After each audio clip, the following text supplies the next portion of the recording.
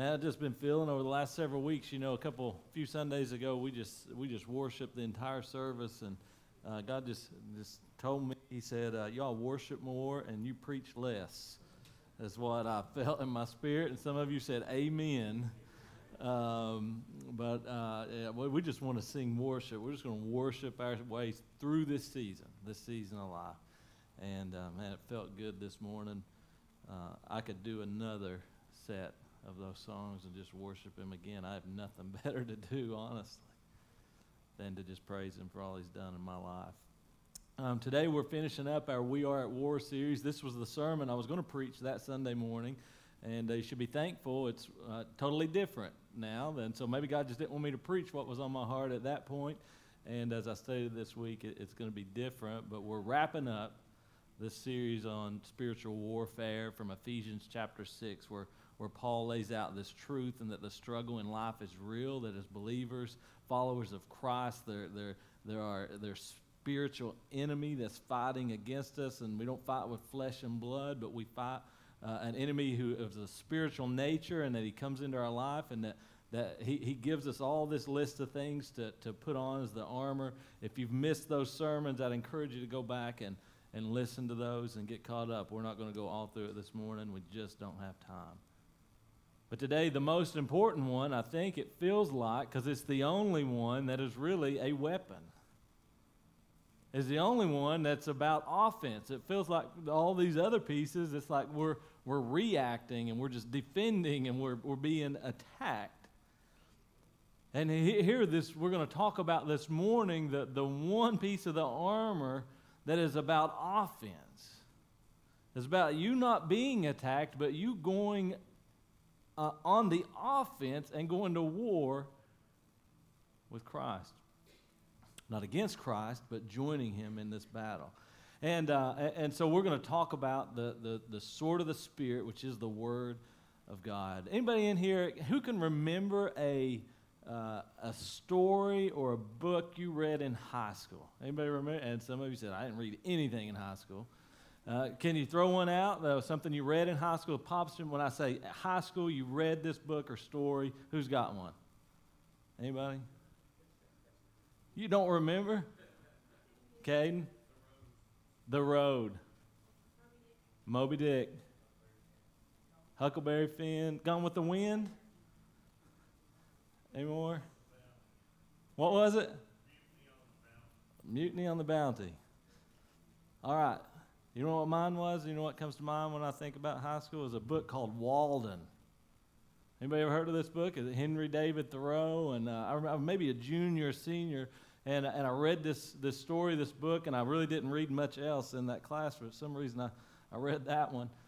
And it did something to me. It changed. It made me think about life differently. And even though I'd gone to church my whole life, and I'd seen the Bible, and I heard the Bible, and I read the Bible, this something sparked inside of me. And when you read about what someone said about the book, they talk about it like this. It talks about the need for spiritual awakening.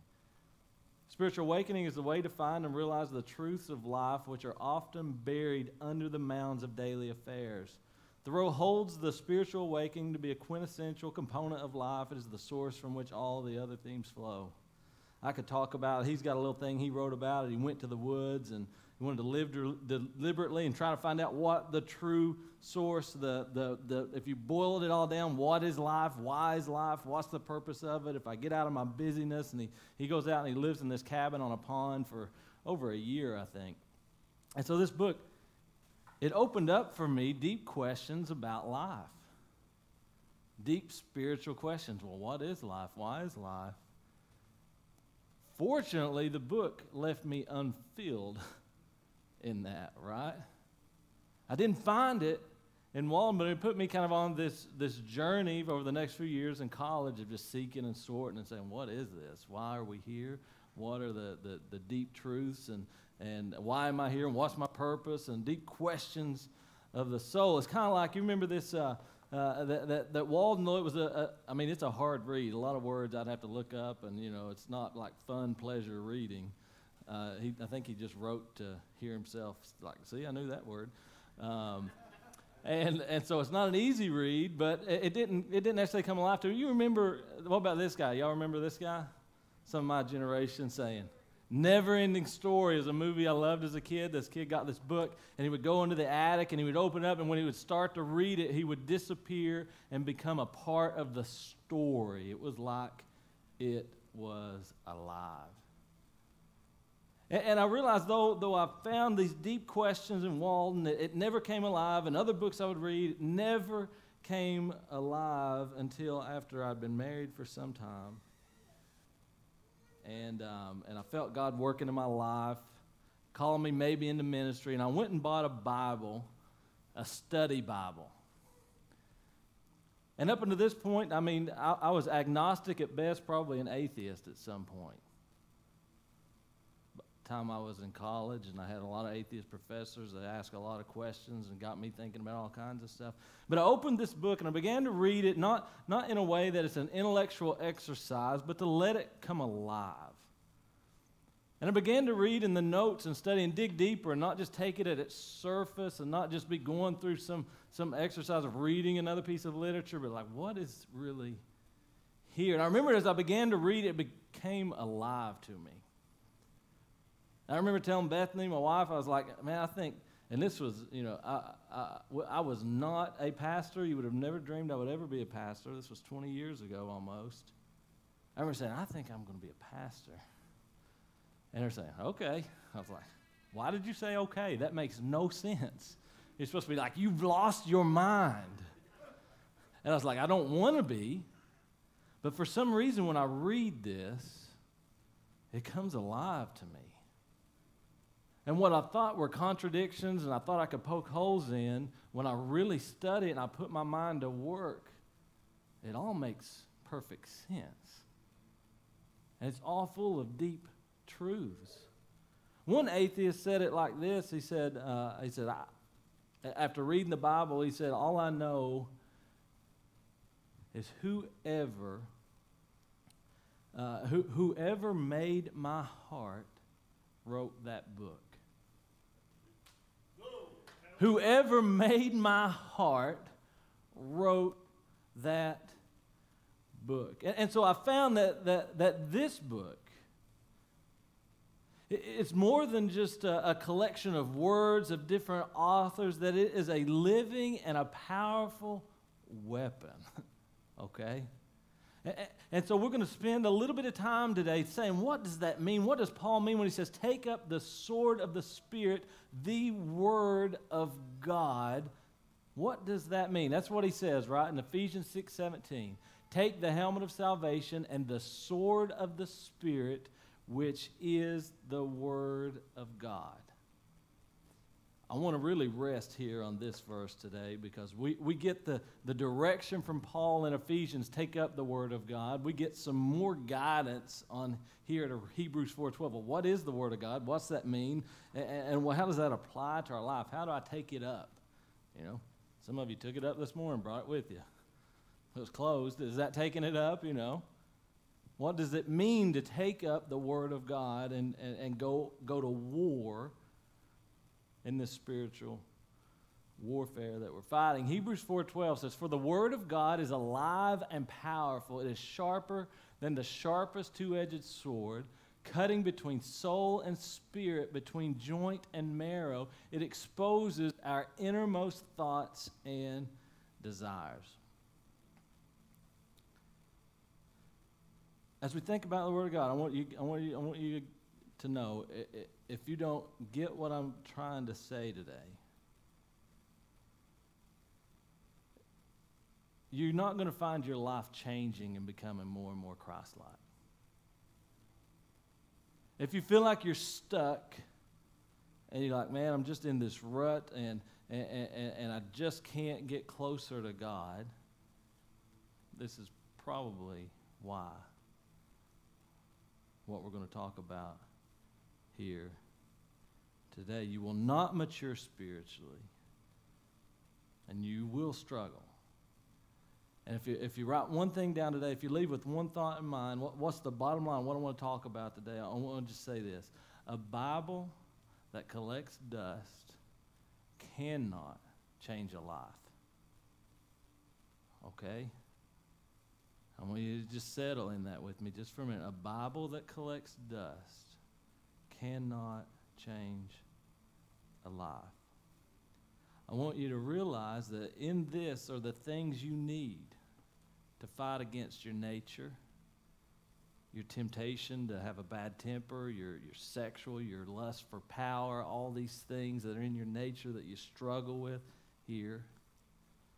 The truth you need to confront the lies that the culture throws at you, the truth you need to confront the lies that come from out of you that says you're not good enough, that says nobody cares, that tells you you're all alone and nobody will ever, all those lies that you need, you're going to hear, you're going to find the truth that pushes back against those right here. And unfortunately, coming to church on Sunday morning isn't enough. Isn't enough to get the amount of Word of God you need in your life to grow spiritually. It's just not enough, and especially if you're coming here, it's going to be mediocre for me what you get. So, a Bible that collects dust cannot change a life. I want to say first that just a few things to get out of this one verse. One is that this is what really God put on my heart between what I was going to preach last time to this time, because when you think about taking up a sword, you're thinking about going to fight, right? So you're thinking, man, I need that Hobby Lobby verse that hits just right when the enemy comes, and I'm going to use that one just like this little thing is one little sword. And what I gathered and what God put in my heart over this last week as I was studying is that, no, it's bigger than that. This is about us as believers being in deep relationship with His Word. And that actually it's not really meant first to be used against someone, and this is the first point. It's meant first to be applied to ourselves. Oh, man, that hit me different this week. Because we love to know somebody that's doing something wrong and go find that verse that puts them right in their place. All right? Give me that verse, Lord. They need it.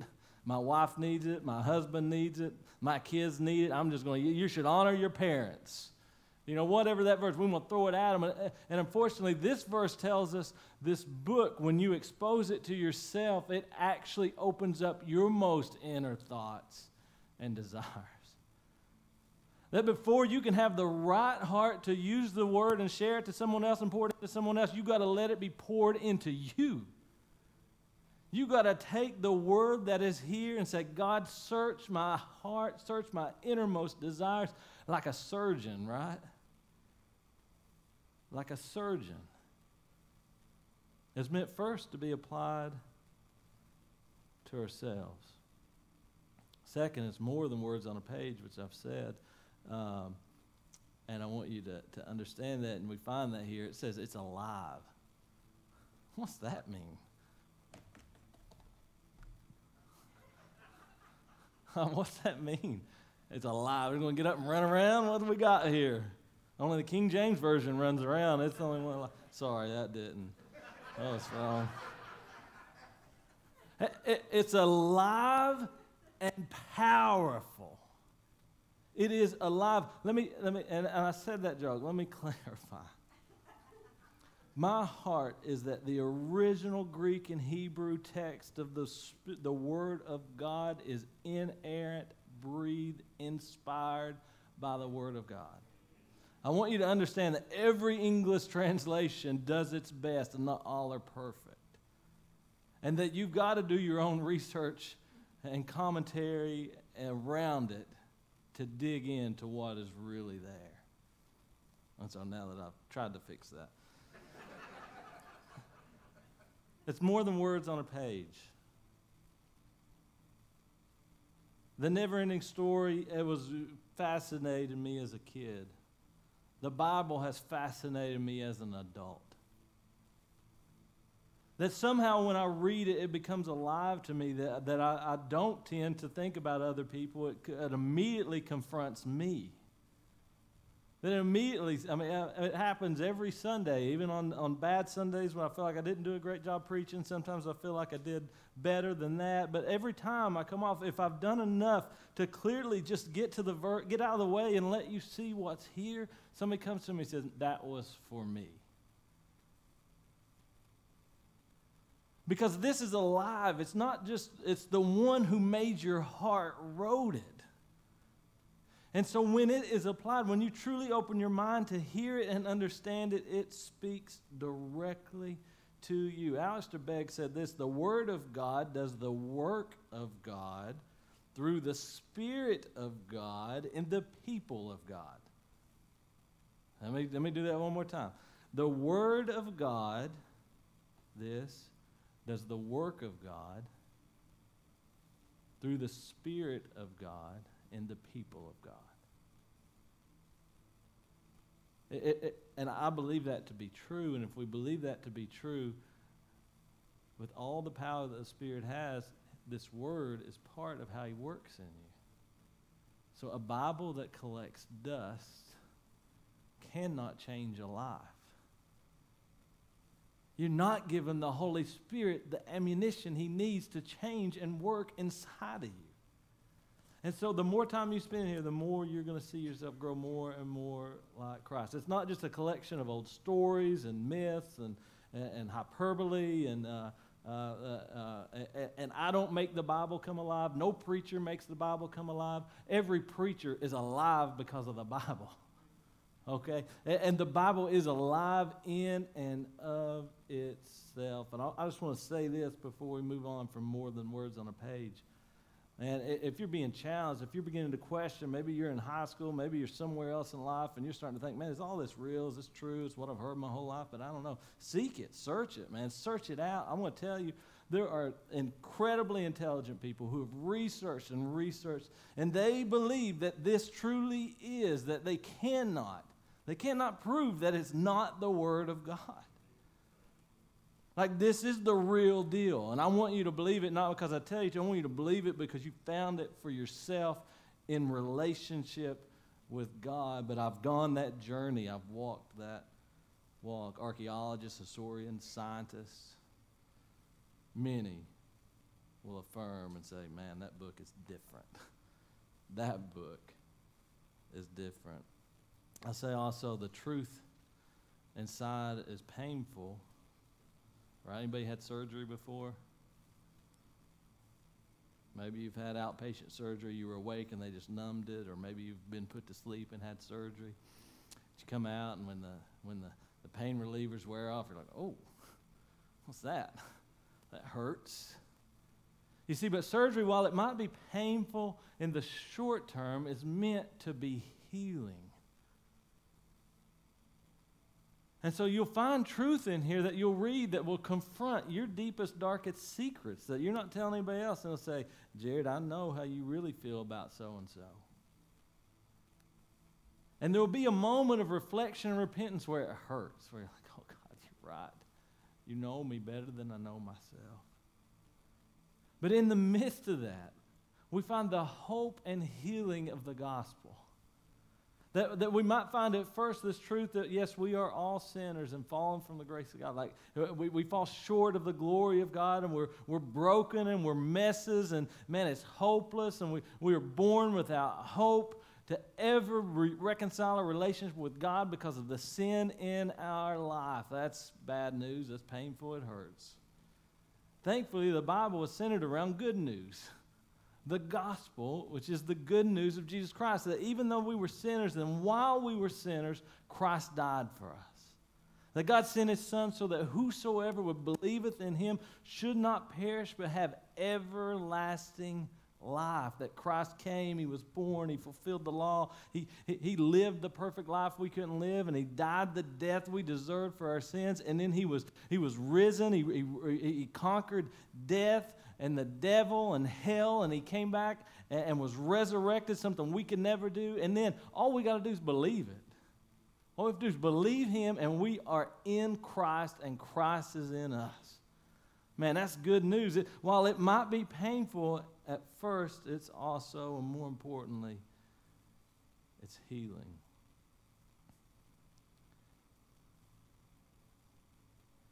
It's alive. It says it's also powerful.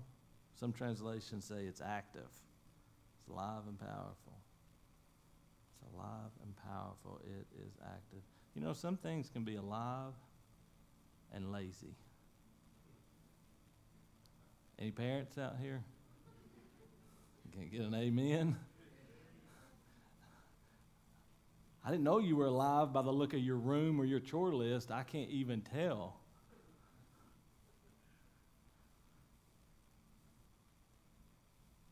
Let me tell you, you open up this word and you invite it into your life, you're going to see things move. You're going to see things change. It is alive and it is powerful and it is active. It is more than it is a two-edged sword. That means not one side's not blunt. That means you're not going to pick a verse and be like, well, that one's not that good. They could have left it out. Every verse you find in here will cut like a two-edged sword if you spend long enough with it. I've spent 8 years and most of that time preaching every Sunday through a book of the Bible. That meant I didn't skip verses. That meant I would come to a passage and I'd say, oh my Lord, if somebody invited me to go preach a Sunday, I'd never pick these 4 verses. Right? If I'm going to another church, these aren't the 4.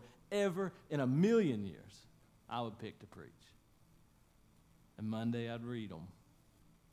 And Tuesday I'd read them. And Wednesday I'd study them. By Thursday I was crying. Like Christ is in every inch of this book. Every verse matters. It cuts like a two-edged sword.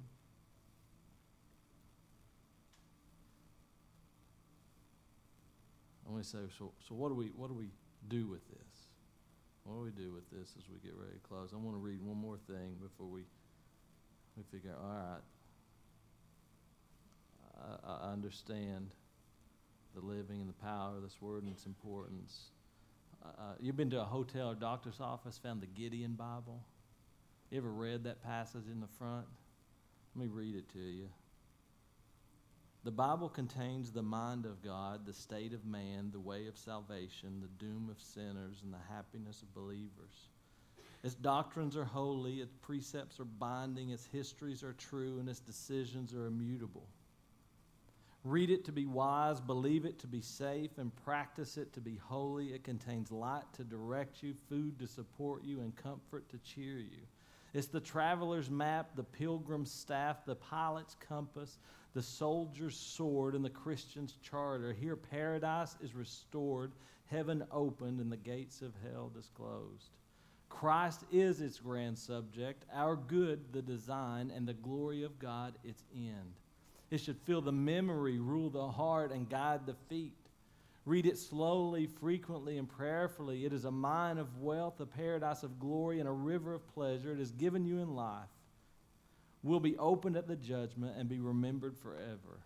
It involves the highest responsibility, will reward the greatest labor, and will condemn all who trifle with its sacred contents. Man, what beautiful words about a beautiful book. So what are we going to do with it? Read it? I'll start there. Let's read it. And I don't mean, and I think I want you to understand you can read it different ways. One, you can read it daily. You can also, but I would encourage you not to just read it because your mind can be gone, but you went through the practice and read it. I want you to really pray verse by verse. I want you to study it. I want you to get a study Bible if you don't have one. Or at least you can Google all kinds of commentaries. You can get on BibleGateway.com. There's access to resources that if preachers 100 years ago would have had access to, it would have been incredible. I don't know how they preached the sermons they preached. But you've got all that at your fingertips to understand what is the man who wrote this book knows your heart. You have access to it, and we don't read it. I can't give you enough on Sunday mornings. Because by Monday and Tuesday and Wednesday, work's got you other places. Your mind's forgotten what I said Sunday. I just want you to get a heart. I want you to read. I want you to arm yourself and be prepared in the spiritual war. If you feel like you're losing, it's probably because you've laid the weapon down.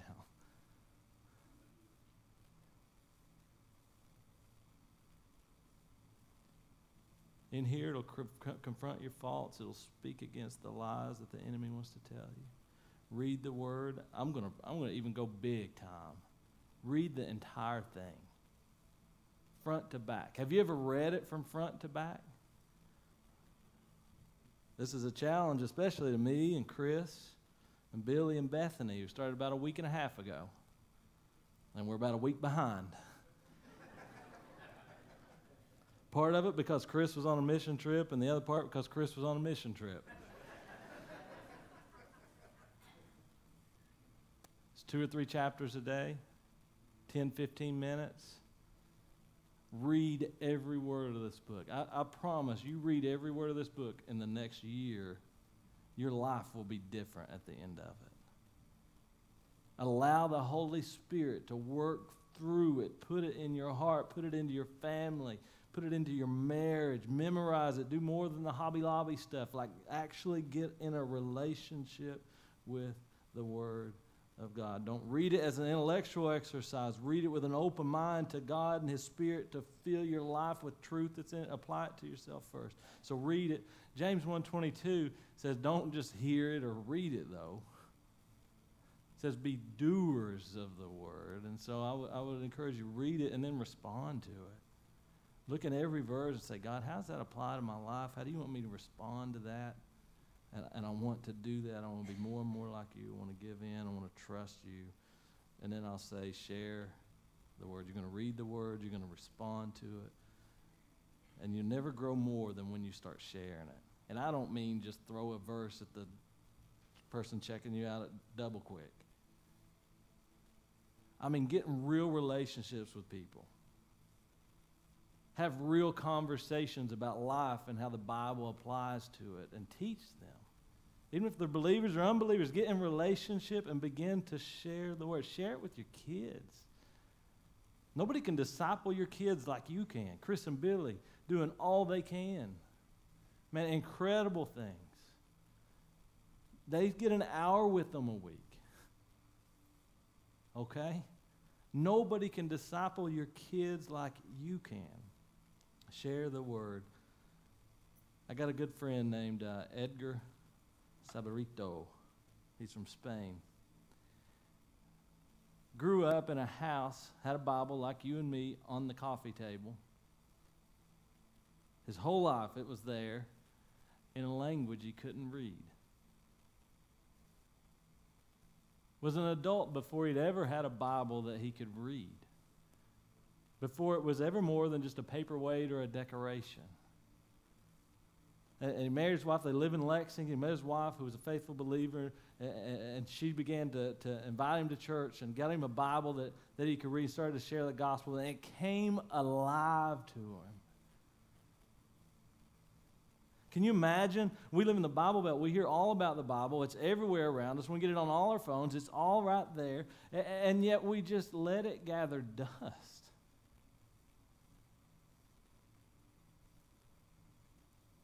If you want to not be stuck, if you want to make progress against the battle line that the enemy has set against you and your family and your marriage and your kids, if you want to change your thought patterns, if you want to overcome your bitterness or an addiction, if you really want to control your temper, if you want to control your lust for power and money and sex and all the things that come at us from the enemy, just dust off your Bible. Dust off your Bible and allow the Word of God to do the work of God through the Spirit of God. Heavenly Father, we thank you for these words, this reminder that you got a message for us. You didn't create us and leave us on an island and on a planet without some communication. God, you've spoken to us through these words, and I'm so sorry so many times we've ignored them.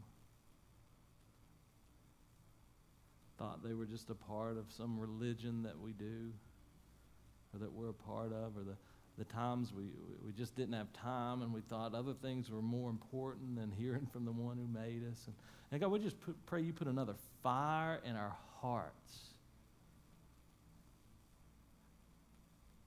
God, to take up the sword of the Spirit, which is the Word of God. If we're going to fight the spiritual battle that we're all in, we all got to have our swords, and we've got to be armed, and we've got to be ready with them.